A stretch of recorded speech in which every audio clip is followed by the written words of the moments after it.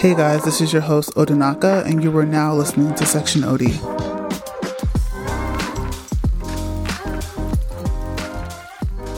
So, welcome back to another episode of the podcast, guys. I know I wasn't able to give you guys an episode last week. I literally have been caught up with so much new stuff, not only for Section OD, but some personal things as well. And honestly, I really didn't want to just put out an episode that wasn't thoughtful or mindful just to be consistent. And I do want to say I am proud of myself for consistently putting out, 6 episodes weekly. But, every once in a while you do need to take a break so you can rehash your thoughts and just make sure you have some clarity when you speak. But enough of that. Let's get into the episode. So as most of you may or may not know, Fashion Month has pretty much come to an end. There are some off-site shows for some brands, but really right now there's not a heavy amount of back-to-back shows and just, new things that we're seeing in fashion right now. So I thought it would be a good time to have this conversation when we discuss, designer items and things to purchase. Because I think, everyone can at least say they have one designer thing, no matter what that price point of it looks like. But I think the people who are able to obtain, designer items more frequently than others tend to overlook the importance of the whole, take specifically one brand and their whole product offering.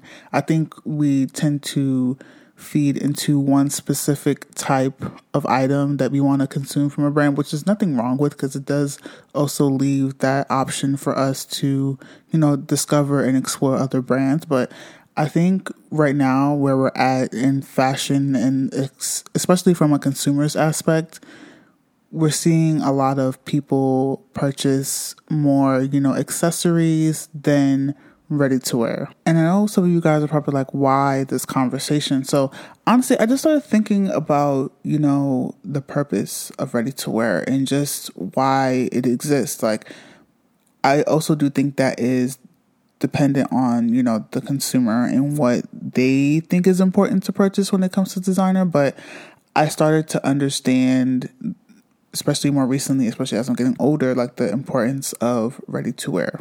I think I kind of discussed this a few episodes back about, purchasing things with intention and, I say that kind of often, but purchasing things with intention and also just making sure that you have the basics that exist in your closet. Because the one thing I'm starting to realize is I tend to buy, I'm growing out of that phase, but buying cheaper basics and constantly having to buy them over and over again. And I'm starting to realize how much of a waste of money it is. I saw this girl on TikTok say it. She made it into a series and she called it Buy It Nice, Not Twice. And I thought that was extremely cool because it's a really engaging and interactive way to teach people how to, build a good wardrobe and also build your essentials. And I think that's really why people overlook ready-to-wear pieces from designers. Is I think people either they choose not to or just haven't gotten to that point where they want to, again, buy it nice, not twice. So I want to just have that discussion about ready-to-wear and or just pieces that a brand makes outside of, bags, shoes, jewelry, and stuff. So yeah, let's get into it. So I kind of want to talk about the Jacquemus show that just recently happened in Hawaii. I'm not really going to get too much into the politics of it, but I really want to get into the show and kind of talk about why it kind of ties into this episode. So Jacquemus is really kind of known for his bags, his accessories, more than his ready-to-wear. But the one thing I appreciate about his ready-to-wear is he really does try to make clothing, basically help someone build their essentials, their basics in their closet. So I think a lot of the things that people overlooked, a lot of the fashion critics kind of overlooked, was just the show from the standpoint of the clothing.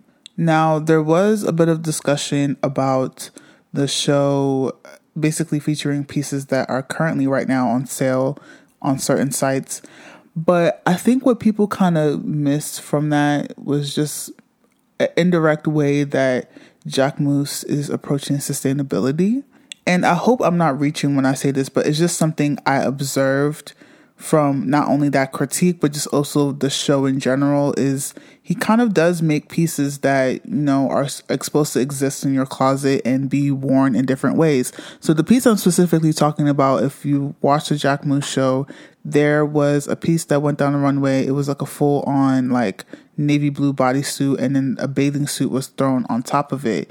But if you didn't already know that bathing suit existed in the retail market, you wouldn't have known that was a bathing suit, and that it was a part of that full-on look that went down the runway. And I just thought it was really interesting that it's kind of started a conversation around Jacquemus.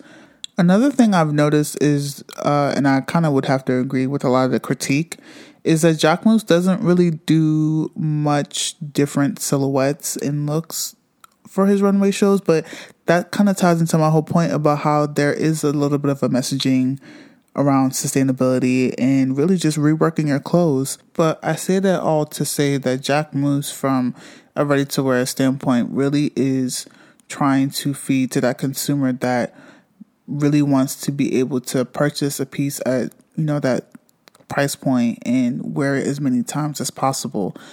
Because I think that's what's supposed to be the intention of fashion and clothing in general. So you wear clothes that are supposed to have a lifetime the way that you do. And that's honestly why I have such an affinity for, ready-to-wear fashion shows that really do kind of focus on what is going to be the next, basic, like what is going to be the new revolutionary thing that we're going to be wearing. Because I think people kind of miss the mark when it comes to that. Because I kind of discussed this on my main page stories about, like, there is different types of fashion shows. We have, haute couture and avant-garde shows that kind of show you the artistry of fashion. And then you have ready-to-wear that really shows you the contemporary everyday person and how that might look. And the intention of ready-to-wear is to foresee the future. And to be very honest, it's going to be interesting to see how fashion plays out in the next decade and how we're going to be dressing. Like, I think that's even the bigger conversation in this, is how is ready to wear going to influence us to change how we look as we're entering this very techie, universe. Like, if you guys don't know anything about Web3 or haven't heard about Web3, I can't really fully explain it to you. But from my understanding, it's just a new way that we're able to engage with each other with technology. That's the easiest way that I can understand it. Because right now we're still in like the ending phases of Web2, because Web2 was social media. And now we're going to be entering into things like, metaverse and, virtual augmentation, virtual realities.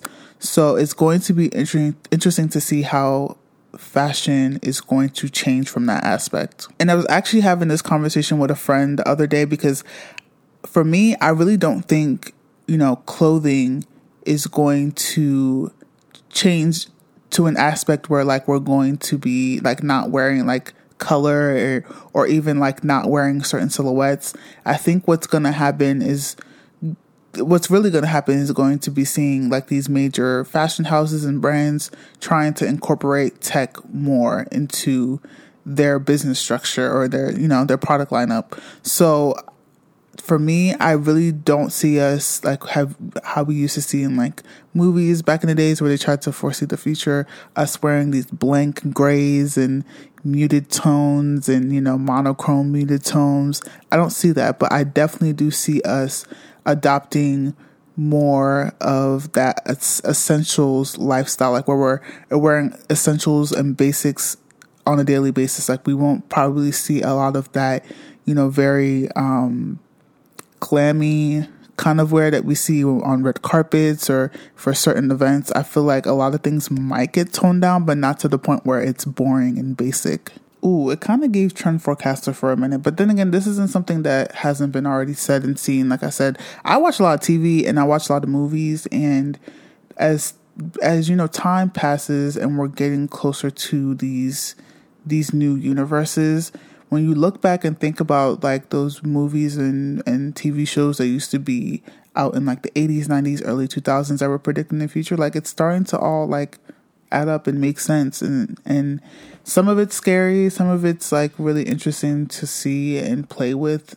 But, you know, it's going to be interesting to see just how the fashion industry is going to adopt the future, essentially. But enough of that. I do want to implore people that are listening to this episode, just when you are looking, whether you're window shopping or actually purchasing, when you are looking at, you know, designer brands or just brands in general that you consider luxurious or at a higher price point, you know, consider looking at things others outside of, you know, bags, shoes, accessories, you know, dresses. Look at those things that you would need on a day-to-day basis, like a tank top, you know. I'm trying to give some good examples here. A tank top, you know, good pants, whether it's a jogger, whether it's like just some regular like slacks, whatever. Like, take the time to look outside of things that are accessories. Because I mean, do I love accessories? Yes. I've always been the, you know, put more money into your accessories than putting money into your clothes. But as I've gotten older, like I said earlier, you start to realize why you do actually need to put the same amount of, you know, effort and thought into purchasing an expensive bag as you would need to purchasing, you know, an item that you wear quite often. And I was actually able to find the girl I was talking about earlier that has a series on TikTok that's called Buy It Nice, Not Twice. Her name is, or her username is Staples and Statements on TikTok, and I believe it might be the same on Instagram. Actually, no, it's not. Her Instagram is SP Perk, so SPPERK.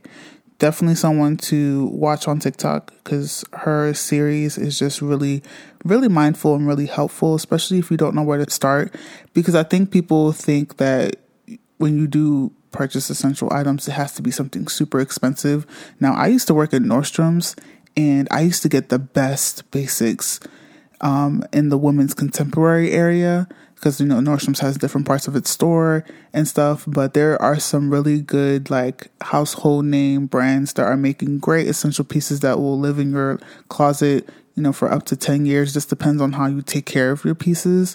And yeah, like, you can start there and, you know, build your closet and work up from there. But that's the episode, guys. I really didn't want to make this episode too long, only because I'm trying to get back into the loop of kind of having episodes out again. I know you guys are like, not too much. It's only been a week, like, not too much. But a week is long enough for me to feel like I'm like out of it, like, you know. So hopefully in the next couple of episodes I can give you guys a lot more lifestyle content. I have been writing a lot more on the blog, so if you haven't already, definitely make sure to click the link that is in, you know, the bio, because, you know, this podcast is on every possible podcasting platform ever. And view the blog. I do try to be a little bit more informative and detailed in my blog posts. So yeah, I want to give you guys a lot more lifestyle content on this page. And also, you're hearing it here first. I probably will only really say it on here. I am very much considering in the next month or two to actually take Section OD to YouTube and, of course, adopt, you know, another mic so I can have guests. I'm really considering starting to either interview people or just featuring people on the podcast that I think you guys would really, really enjoy on these conversations. And also, I really have been thinking about some really cool ideas for YouTube and making it super interactive. I think it's going to be really fun for you guys to visually not only see me, but also see how I kind of go about podcasting as well. So yeah, it's going to be really fun.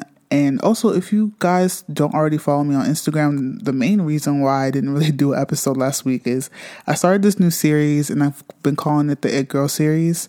So just a quick brief. So basically the It Girl series is where I just do reviews on a lot of very popular trends and or items that are circulating like the fashion world. So last week I did shoes, and by the way, it is a bi-weekly series.